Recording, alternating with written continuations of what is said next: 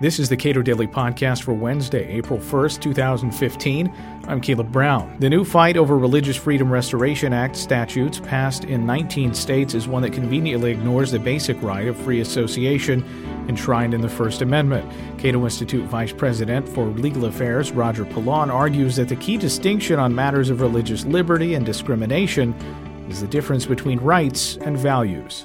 It's been quite a week of battle between proponents of religious liberty and proponents of non-discrimination. In fact, one cannot help but think that this has a lot to do with the Final Four, which is going to be held in Indianapolis. One cannot help but think that the LGBT community in particular saw this opportunity because we've seen quite a firestorm over the past few days. For example, a friend of mine in Chicago told me that the Chicago Tribune over the weekend had stories about the Indiana bill on the front page, on the opinion pages, on the sports pages, the business pages, the entertainment pages, and so forth, all of which has brought to the fore the conflict between these two strains of our law. And so I suppose the first question is, if we want to protect religious liberty, why is it that the First Amendment isn't sufficient for that?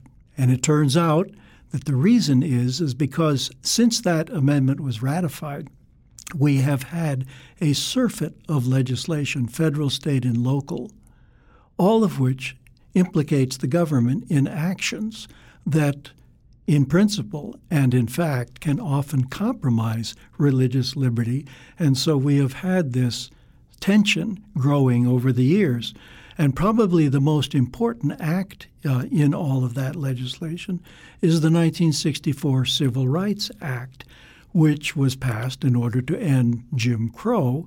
But what it required was not simply the end of public discrimination, as Jim Crow amounted to, but also the end of private discrimination. And that's where the difficulties start to come up, because it raises the question of whether we still have freedom of association of the kind that we enjoyed prior to the Civil Rights Act, such that a person had not only the right to associate with whomever he wanted to associate with, that was willing to associate with him as against third-party interference, but also the right not to associate with someone for any reason, good or bad, or no reason at all. In other words, could he be compelled to associate someone, which is exactly what anti-discrimination law requires, namely that you cannot refuse to associate with someone on the basis of certain categories, race being prominent among them, but those categories have expanded over the years. And that's pretty much where we stood until a 1990 decision by the Supreme Court from Oregon, which was the Smith decision, whereby two Native American employees of the state were fired for the use of peyote in a religious ceremony, and they brought an action against the state. And the Supreme Court, Justice Scalia writing, held that they could not prevail against a law of general applicability that was not directed at religious exercise specifically. And so that created a firestorm in the country, especially among religious people, but also the ACLU joined in and many other organizations to restore religious freedom. And it's from that we got the 1993 Religious Freedom and Restoration Act.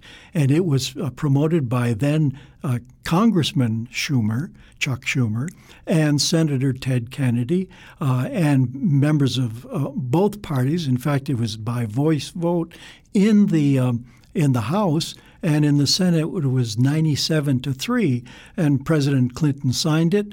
There followed state actions of the same kind because the RFRA was held to be not applicable to the states, and the state actions including the state of Illinois, where the Senate, in which was sitting one Obama one Barack Obama, unanimously upheld that state. So today we have 19 states that have passed their own state RFRAs, and we have 11 more states where the courts, the Supreme Courts of the states, have ruled that their state constitutions amount to a RFRA, a Religious Freedom Restoration Act. So that's the background before we get to the Indiana imbroglio. I guess how broadly similar are these laws, the federal government and state laws? They are very similar. There are nuances, difference between them.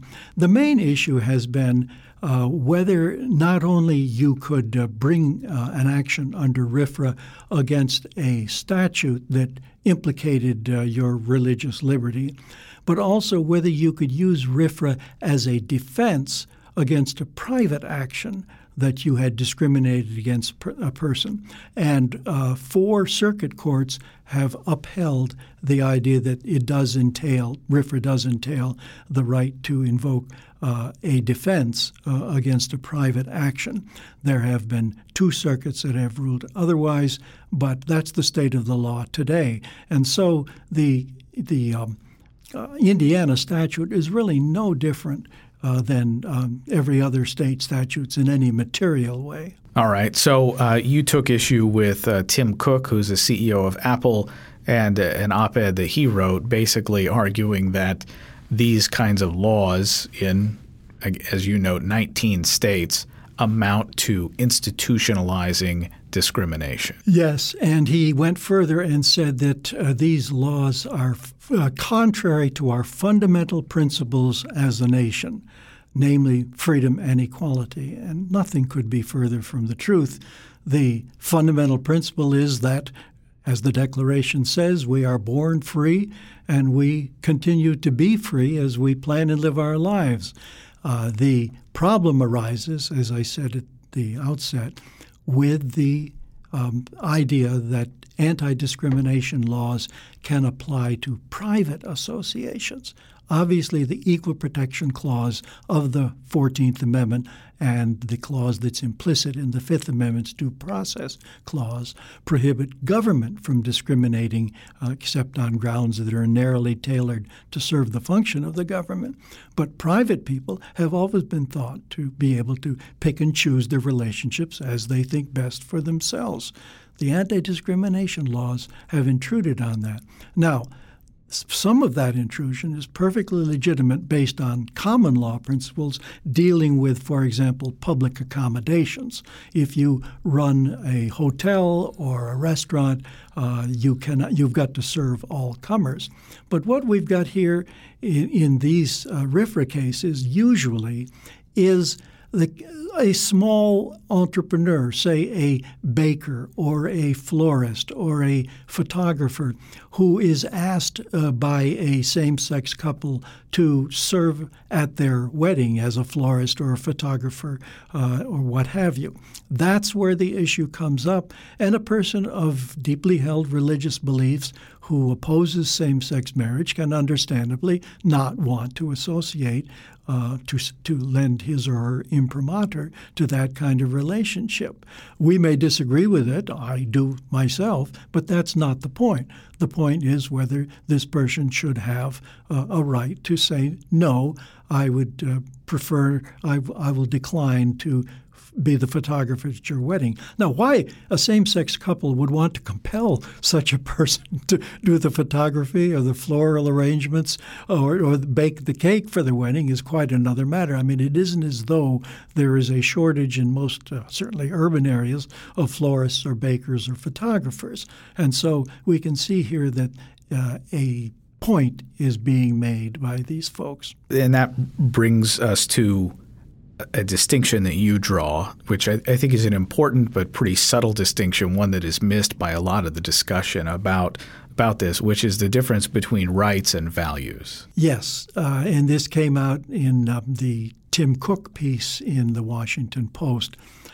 The distinction between rights and values is implicit in the Declaration of Independence, speaking of the right to pursue happiness.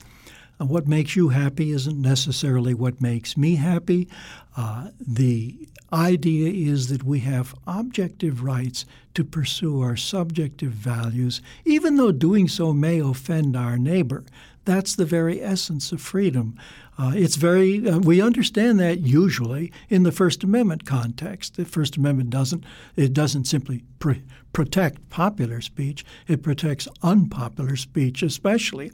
Well, here too we've got a situation whereby you may have reasons for not wanting to associate with someone that are offensive to that person and are affront to that person. Well, in a free society, you should have the right to do that. And so what you have to do is distinguish between rights and values. The law is designed to secure our rights to pursue values, even though other people, our neighbors, may find those pursuits offensive to them. That's at the core of a free society. Roger Pilon is Vice President for Legal Affairs at the Cato Institute. You can read more of his work at cato.org.